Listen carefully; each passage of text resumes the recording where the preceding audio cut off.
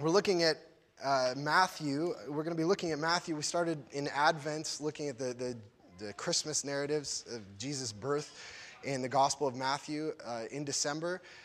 We're going to be studying Matthew to the end of chapter 7 through Pentecost. Pentecost is in May, and or maybe late April. We're going to be looking at the Sermon on the Mount. And one of the reasons that I felt Matthew was a good book for us to study. For one, every year from Christmas through Easter into Pentecost, we always study the gospel, because Jesus is kind of the heart and center of the scriptures, the center of this church. So we put a lot of time to study Jesus' life, about 5 months every year.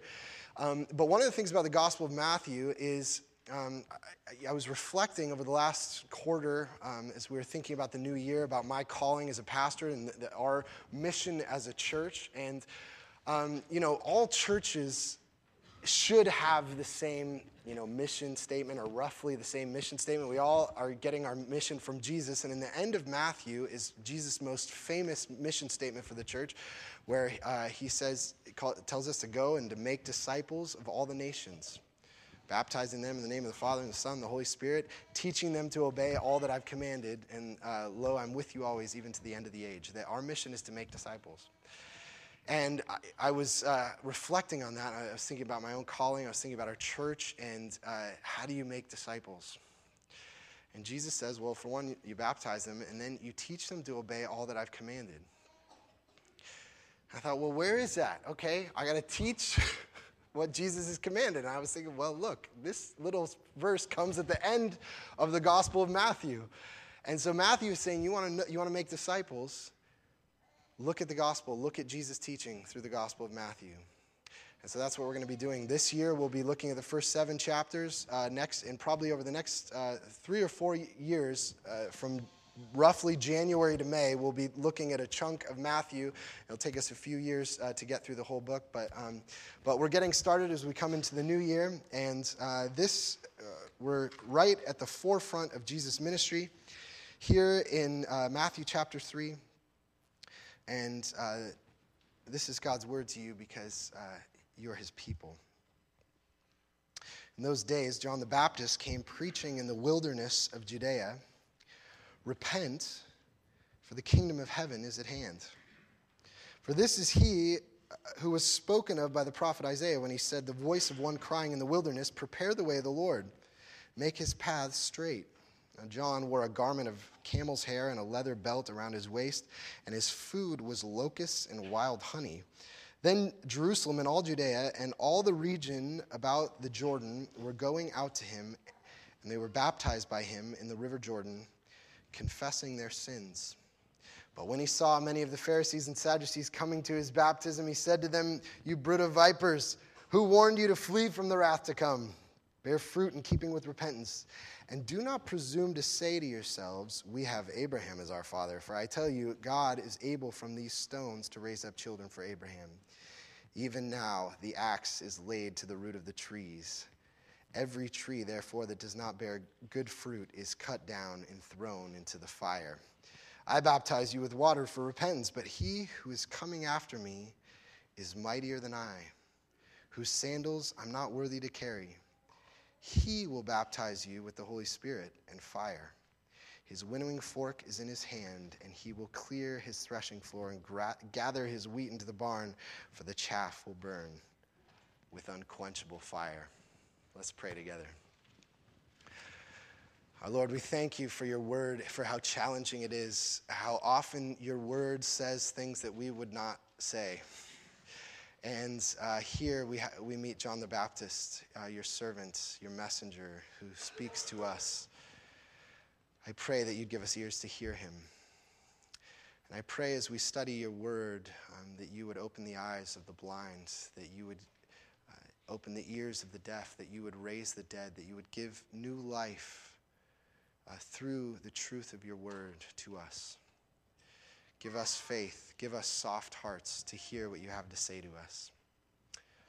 I thank you for this church, and I pray that your Spirit would be our teacher, that you would apply the words of this, your holy word, your perfect word, through an imperfect teacher, you would apply these words to the hearts of your people. And I pray this now in Jesus' name, amen. So this morning, we're going to be talking about an important theological distinction in the Bible where there's two kinds of messages that are present in the Bible. There's the law, which is the standard by which God tells us to live our lives, the standard by which God is going to judge us. And then there's the gospel, which is the story of God sending Jesus to deliver us from slavery to sin and to rescue us from our sin. There's these two stories. One is what God expects us to do, and the other is what God has done for us. One's what God expects us to do for him. One is what God has done for us in Jesus. Different messages. And I think that if you've ever read through the Bible, picked up the Bible, read through it, you've probably sensed that there's these two kinds of messages there. And what I want to do is explore this morning, how do these two messages, the law and the gospel, work together? How do they work together to prepare us for who Jesus is? And, when I was in college, I went to Western, and I worked at Avenue Bread downtown. And, I had all kinds of customers who came in that were regulars, and there was this one gal, sweet lady, who came in every day, and she always got New York rye bread, and we'd always chatted. And one day, she happened to come in while I was on my break, and I was sitting out, at a table eating a sandwich, and I had my Bible open, and I was reading during my break. And she walks by, and she says, you're reading a Bible. That's odd. I didn't know people still did that. And so I said, yeah, especially you're a young person. Wow, you're reading the Bible. And so I said, sure. And she said, the thing I never understood about the Bible is that it seems like God in the Old Testament is a God of wrath. And then God in the New Testament is a God of love. See ya. And out the door, I was like, wait, yeah, you want to talk about it? Want to sit down? And I didn't get to talk to her about it. But very common question that many people have, isn't God kind of schizophrenic? Does he change faces? In the Old Testament, he's a fiery God of judgment and wrath. In the New Testament, he's welcoming sinners and saying, come and I forgive you, and he's gracious and soft and kind. Well, first of all, you won't find that in the Bible. You read the Old Testament. The whole Old Testament is about God calling a people, Israel, to be his children. And they reject him for centuries upon centuries. They reject him and disobey him. And he's patient, and he waits, and he doesn't judge them. He gives them second chances, and he keeps his promise. I mean, the whole thing is just a story of grace, piling. And so the Old Testament is not a God of wrath. I mean, there is judgment, there is wrath in the Old Testament, but there's plenty of grace. And in the New Testament, you get through the Old Testament, you don't hear anything about hell until you come to Jesus. Everything we know about hell comes from Jesus' own mouth. And the New Testament, which most people think, it's the testament of love and grace. Well, it is, but it's got judgment there too. In both, you have these messages of law and judgment and God's grace in the gospel.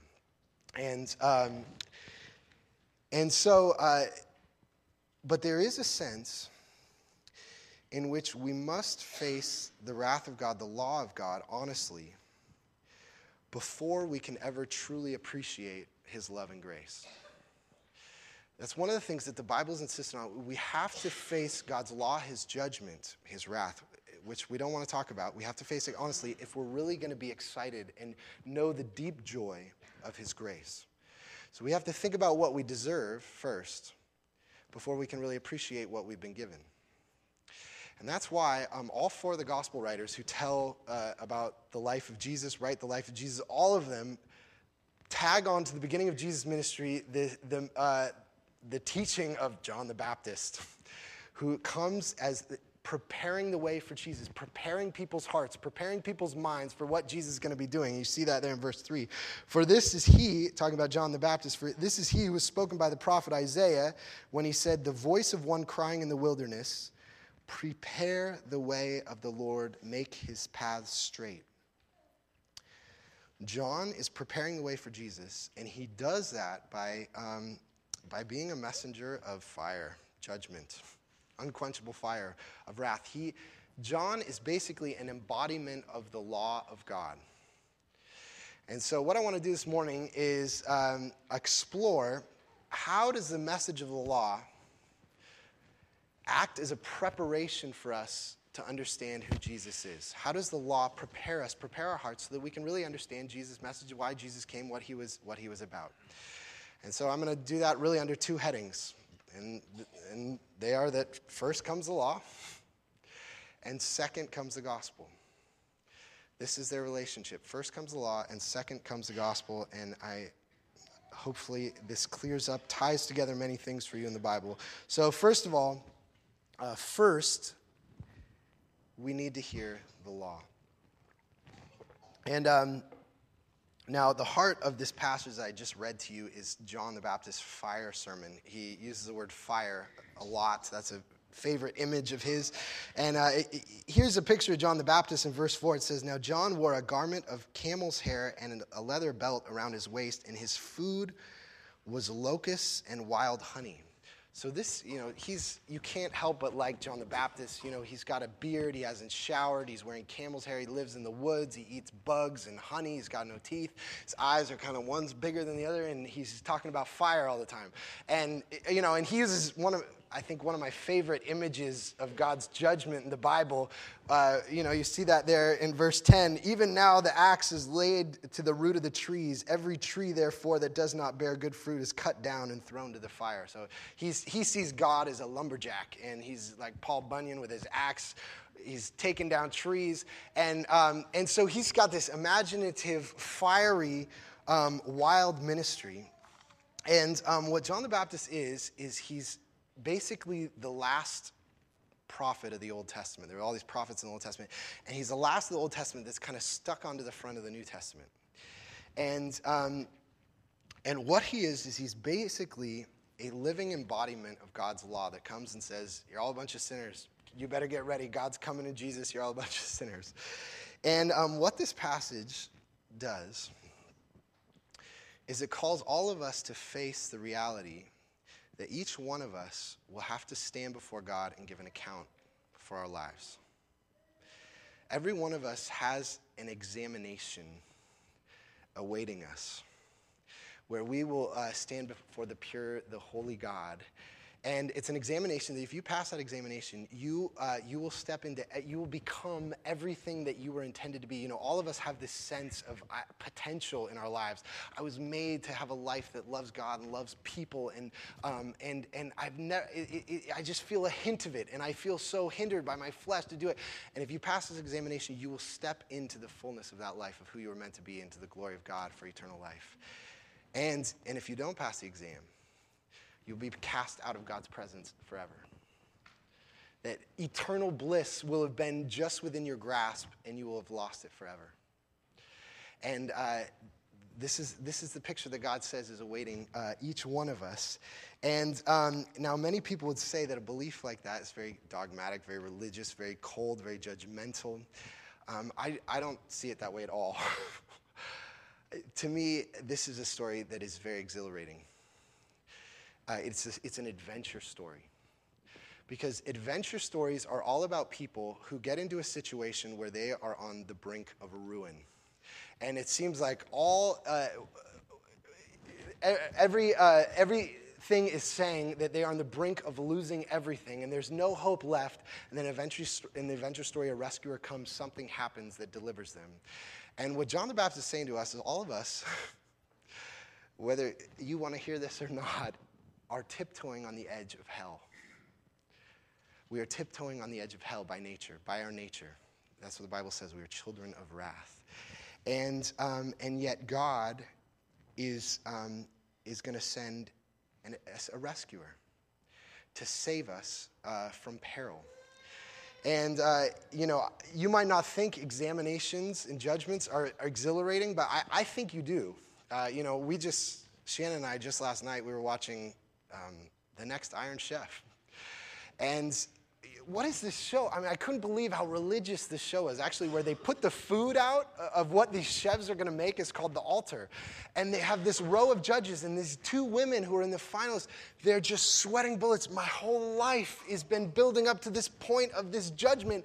And we love it. We want to watch it. There's going to be an examination, and her whole life is resting on what did they like her lamb chops, and were they good? Did they mix with the eggplant? And because what we know is deep down in our DNA, we want to be examined, and we want to be vindicated. We want to be justified. And that's why we tell stories, we watch shows, we watch stories that are about that. And now I know that that's uncomfortable for some of you to think about, talking about hell, examinations, judgment, law, eternal ruin. But let me just ask you this. Do you really think that when you go and you meet the maker of the universe, that he's going to be a teddy bear and, hey, pal? It's not going to be, hey, pal. It's going to be terrifying. The maker of the universe, my whole purpose of my life, he's going to tell the whole story of my life. Every thought, every intention that I have in my life is going to be God the terrible we're going to be meeting. And that doesn't mean that that God is evil. I don't mean to say that God is evil at all. God is good. He's pure. He's wise. He's everything of what goodness is. And we're going to stand in his presence. And it is going to be nothing less than terrifying. And, I've just been reading Lord of the Rings to my kids. And if you know that story, in the beginning, Sam and Frodo are starting on this adventure. And one of Sam's biggest desires is to meet elves. And he's heard stories about elves. And right towards the beginning, when they just get started on their adventure, they meet this pack of elves that are at night, and they spend an evening with them, eating with them.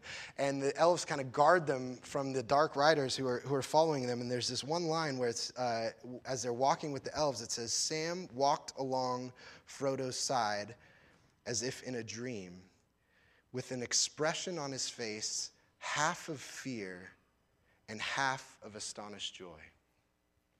Half of fear and half of astonished joy. Elves are immortal, wise, pure beings. And you can't step into their presence without this sense of fear. How much more is that going to be with God when we meet him? It will be an exhilarating, it may be joyful, but whether it's joyful or not, it will be an experience of fear and trembling. And, let me just, because I know this is a difficult subject for many people. Let me just say that I also think in Bellingham we kind of understand the importance of fear in deep joy. I mean, why do we go snowboarding in the backcountry? Why do we do mountain biking? True thrill, true joy is only really delicious if it has an element of fear in it. And that's not just an extreme sports. When you fall in love, and all of a sudden, I'm letting someone close to me like I've never let someone into my life. They're finding out more about me that no one else has known. There's supreme joy in that, but what is there also? There's fear. There's trepidation. They're going to find out about me. Magnify that a gazillion times, and that's what it is to encounter God and to face God. And that's what John the Baptist says. Wake up to the reality that we have that encounter coming for us. And the Bible is insistent that you are not ready for God's grace, for God's love, for God's forgiveness until you have honestly faced that examination and you have honestly faced the law of God and what the law of God has to say. The law must do its work on us before Jesus can do his. The law must do its work on us before Jesus can do his. And so John the Baptist comes preparing us for a Savior. And let me just tell you 3 reasons why the law is a preparation for embracing Jesus. The first thing is this, is that the law points at God.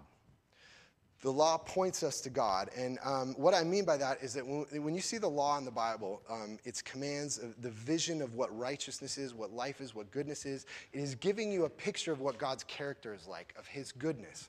And you see this a little bit in this passage here, verse 7. You see one aspect, but when many of the Pharisees and Sadducees, but when John the Baptist saw many of the Pharisees and Sadducees coming to his baptism, he said to them, "You brood of vipers, who warned you to flee from the wrath to come?" And what he's putting before them is the character of God, that God has wrath against evil in the world. The evil in the world makes God angry.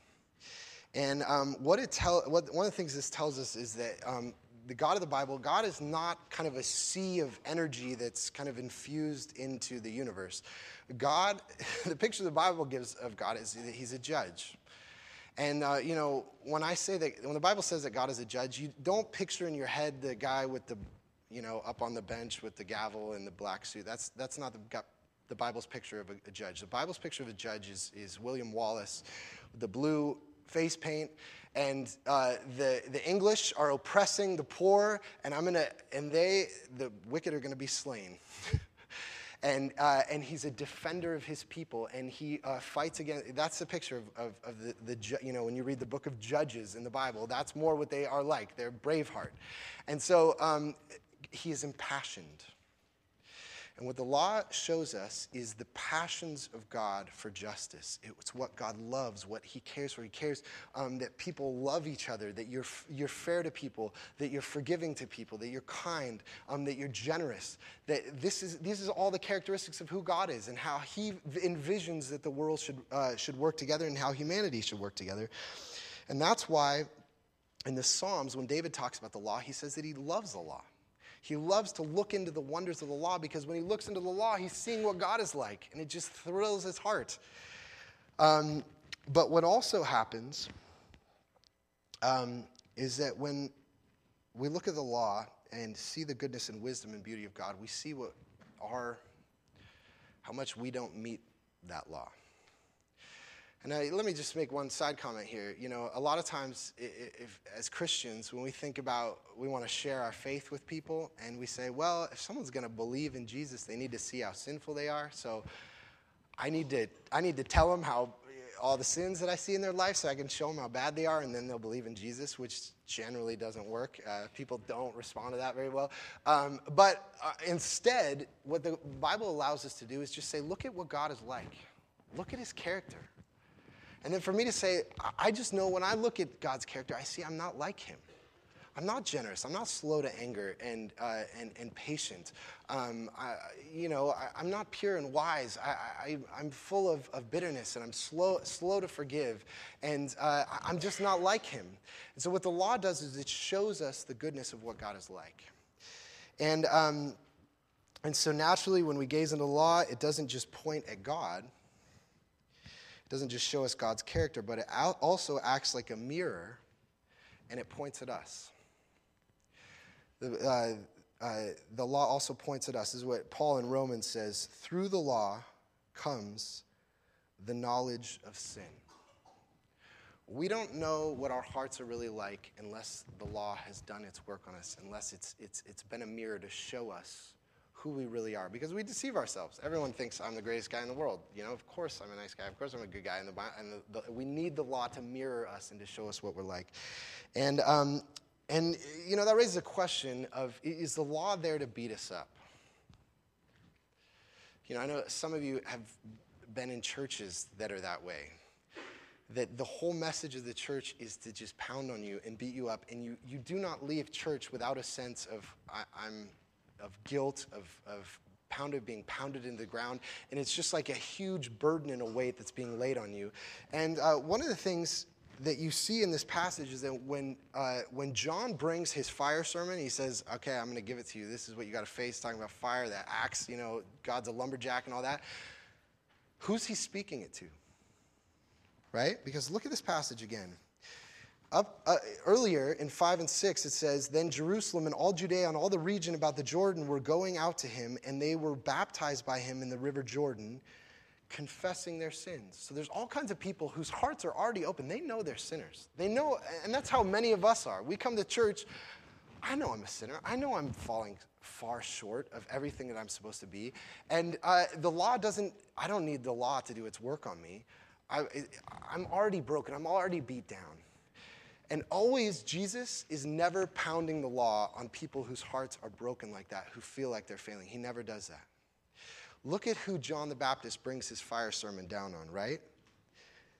In the next verse, but when he saw many of the Pharisees and Sadducees coming to his baptism, he said to them, who warned you to flee from the wrath to come. It's to the Pharisees and the Sadducees. They're kind of the religious elite. The Pharisees are kind of these lay religious leaders that everyone's respected. They think they're very righteous. The Sadducees are kind of the kind of religious professors, chief priests, and things like that. And there's this sense of pride and self-righteousness, and they think that they're better than everyone else. And it's the self-righteous that John brings his fire sermon on, to be a mirror to them, to see, look at who you really are.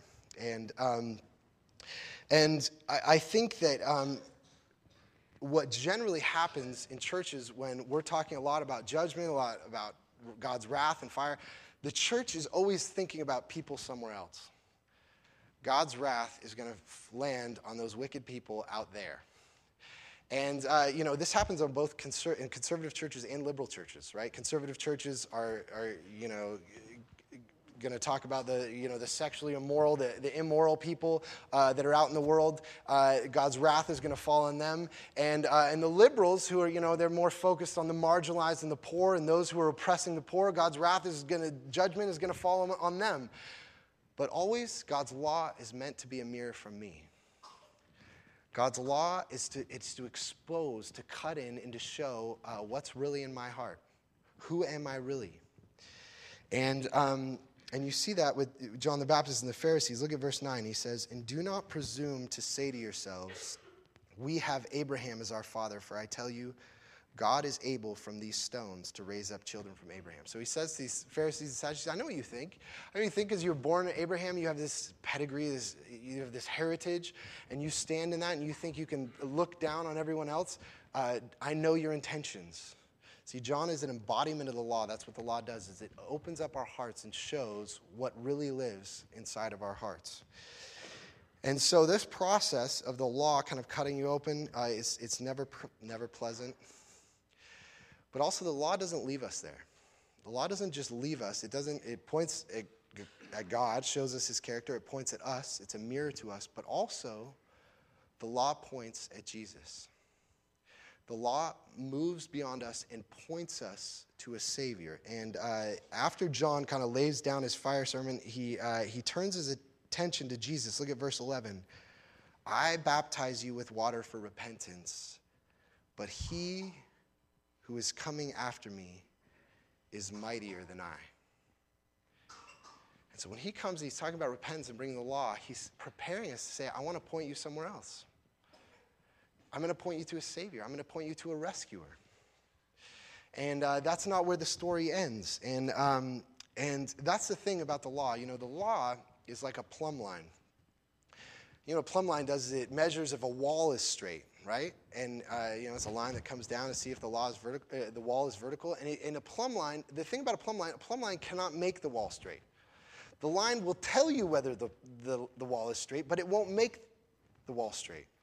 And that's what the law does, is the law shows us how we're crooked, but it doesn't have the power to make us straight. It doesn't have the power to change us.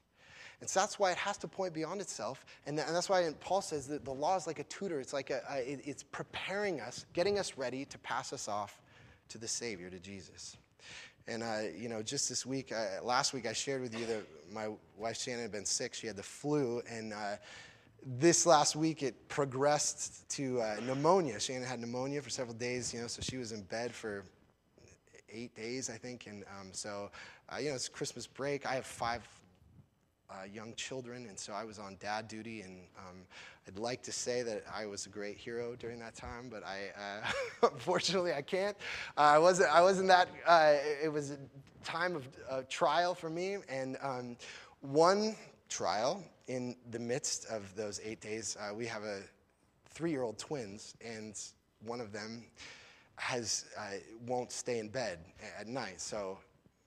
Many of you have young parents. Maybe your kids do this too. But she just kept getting out, and I have to walk through my daughter Lucy's room. She's 8, in order to get into Molly's room to kind of deal with her. And so she sees me coming in and out, over and over. And the atmosphere, the aroma of the house is increasingly getting tense as with each trip to her room, and the frustration, the anger, how am I going to make her stay in her bed, and even the intimidation, using my power, and as it's getting increasingly uncomfortable, and everyone's kind of like, "Whoa, what's going on? This is dad's, cool it.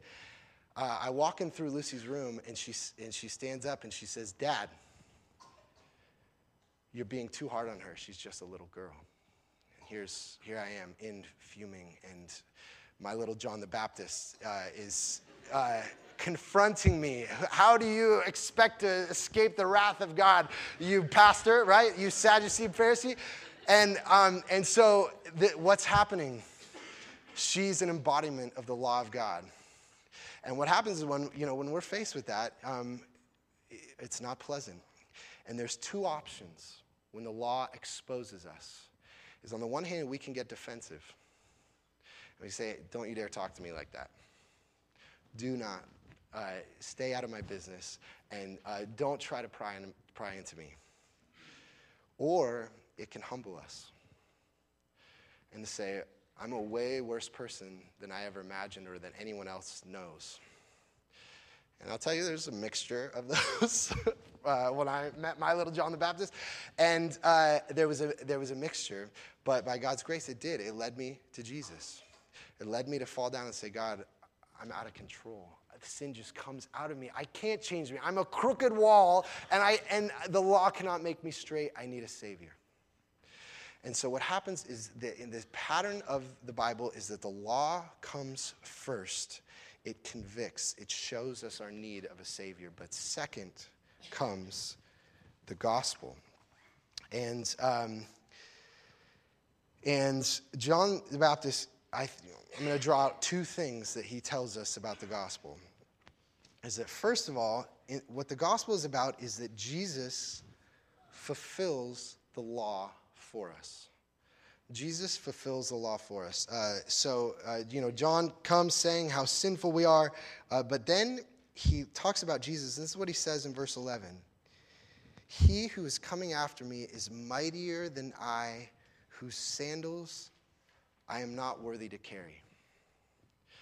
And so what he's saying is we are, we're self-righteous, we're bitter, we hold grudges, we're impatient, we're lazy, we hurt people, we turn our backs on people, we're unforgiving, all these things. And he says Jesus is not like us.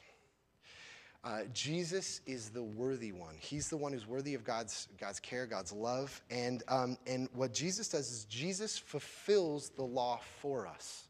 He becomes the one. When we can't fulfill the law, he becomes the one who fulfills the law. And he fulfills the law in two ways. First of all, Jesus lives the life that we should have lived. Jesus lives the life. God's law says, love the Lord your God with all your heart, soul, strength, and mind, and love your neighbor as yourself. Jesus did that. He trusted God. He walked in trust with God. He was caring with people. He spoke hard words when he should speak hard words. He didn't speak when he shouldn't speak. He cared for the poor. He brought the broken to him. He was generous. He was kind. Everything that God's law gives us, he is it 100% to perfection. Jesus lived the life that we should have lived. But also, Jesus died the death that we should have died. So the law says if you don't meet the law, God's wrath is going to come upon you. And Jesus took the wrath that we deserved on the cross. And so the law demanded that sin should be punished, and the punishment fell upon Jesus on the cross. And, this passage talks a lot about baptism. John the Baptist is baptizing, and then he says this one coming after me, he's going to baptize with the Holy Spirit and with fire. And what baptism is this rite, when we put water on someone, where we are bound to Jesus. We share in his life. And I often use the illustration that baptism is like a wedding ring. And what happens when you get married is you give each other these rings, and this ring is like a pledge of our relationship, that our lives are now tied together. And everything that's mine is yours, and everything that's yours is mine. We share our life together. And so what baptism is, when we put our faith in Jesus and we believe, we have a shared life with Jesus. And everything that's true for him becomes true for us. So when it says that Jesus fulfilled the law for us, he lived the life that we should have lived, God sees us the way he sees Jesus. We get to share in his righteousness. And when he dies the death that we should have died, we get to share in the death that's already paid. And so that's why, when I get up here and you hear me talking about the examination earlier, we're going to stand before God and we're on the brink of ruin and the decision is being made, and I speak with almost a glee about that, and you say, why are you gleeful about this examination? It's because I have Jesus. And when I stand before God and I'm trembling and I'm wetting myself and my mouth's open, and I'm shaking with fear before God, and the story of my life is being told with all of the shame, all of the anger of my 3-year-old girl getting out of bed, and whatever, the whole story, all the intentions of my life is being told. Again and again, God will say he belongs to Jesus. Jesus fulfilled the law for him. He shares in Jesus' life. And let me just tell you, if you pass that exam because of Jesus' grace to you, you will be sobbing with gratitude. He covered you. He will cover us. And that there is no sin that is so great in our lives that his righteousness cannot cover, so that we can pass that examination. That is the hope of the gospel. Jesus fulfills the law for us. But let me also tell you this: if the law works on you and it really cuts your heart, and you see, wow, I am selfish, I'm greedy, I tear people down, I'm self-righteous. If it really cuts you like that, you're going to be deeply grateful that Jesus covers you with his righteousness, that you will stand before God. But also, you're going to say, I don't just want my sins forgiven, I want to be changed. I want to really love people. I want to really love God. I want a heart that really loves God. And that's the other thing of the gospel, is that Jesus fulfills the law for us, but also Jesus fulfills the law in us. And that's you see that here in the end of verse 11, where it says, he will baptize you with the Holy Spirit. He will baptize you with the Holy Spirit. One of the things that Jesus does when we put our faith in Jesus, we say, I belong to him, I'm bound to him, I share life with him, is that he gives us his Spirit, the Spirit of Jesus, to live in us and to give us a new nature, to love new things, and to become new people. And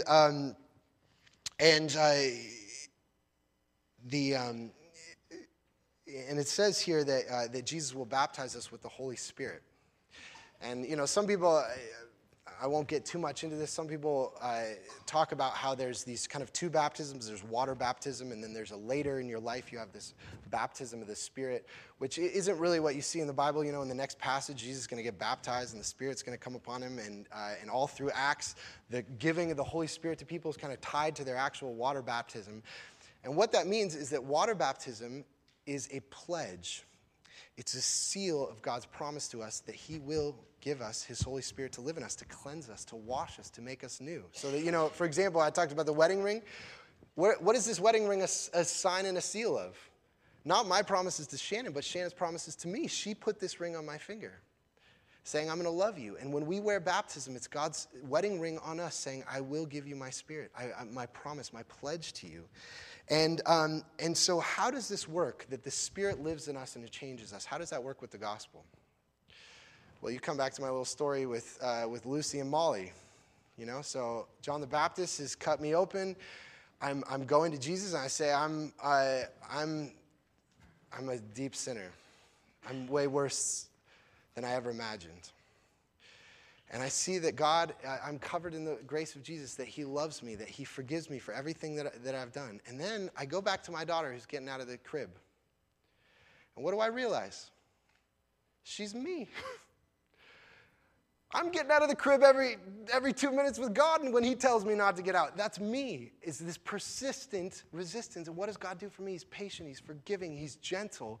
And when I see that that's me, the gospel has changed me, that I have to be gentle to her. How's God been with me? I need to love her. I need to be patient. I need to be persistent. And so what the gospel does is when I hear the gospel, when I hear the security that God loves me, even though I'm a sinner, the Spirit comes in, the Spirit of adoption, the Spirit of sonship that gives me security that I'm loved by God so that I'm able to love other people. That's the transformative power of the gospel. So this is what happens. The law comes, it convicts us. Says we need a Savior, we go to the Savior, Jesus fulfills the law for us and fulfills the law in us. But there's just one last, I want to close with this. There's one last little phrase that I left off there at the end or in end of verse 11, it doesn't just say that Jesus will baptize with the Holy Spirit. It says he will baptize with the Holy Spirit and fire.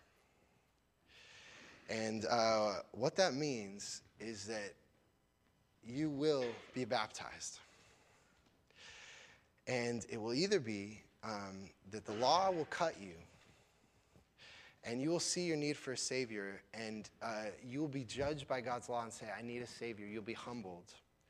And you'll go and be baptized and put your trust in Jesus, and he will give you a new life, and he will give you eternal life. Or you will resist it. You'll be defensive and say, don't barge into my life and tell me about my heart. Stay out of my business, God. And what will happen is that you won't be judged now, but you'll be judged later, and you'll be baptized with the fire of judgment. And it's either I'm judged now so that I can throw myself on God's grace and be transformed, or I can resist judgment and say, I am righteous, I am good, I don't need God's grace. And we'll face the judgment when the offer of grace is passed. One of the things we're going to see in the Gospel of Matthew is he is pushing us to decision. He is pushing us to decision, and I ask you this because I love you. I deeply love you. Which are you? Are you being judged now, or are you going to be judged later? Do you have the ears to hear John's words, repent, for the kingdom of heaven is at hand? Let's pray together. Our Lord, we thank you for challenging words. And I pray that the work of the law in our church would not be to tell us, to beat us up, would not be to lay burdens on us, but the work of the law would be to drive us to Jesus, the friend of sinners, that in him we might find grace. And we thank you that he has fulfilled the law for us and fulfilled the law in us. Apply these words. Use them in the hearts of those who sit here. Give them faith. Give us faith to trust him. We thank you for the gospel in Jesus' name. Amen.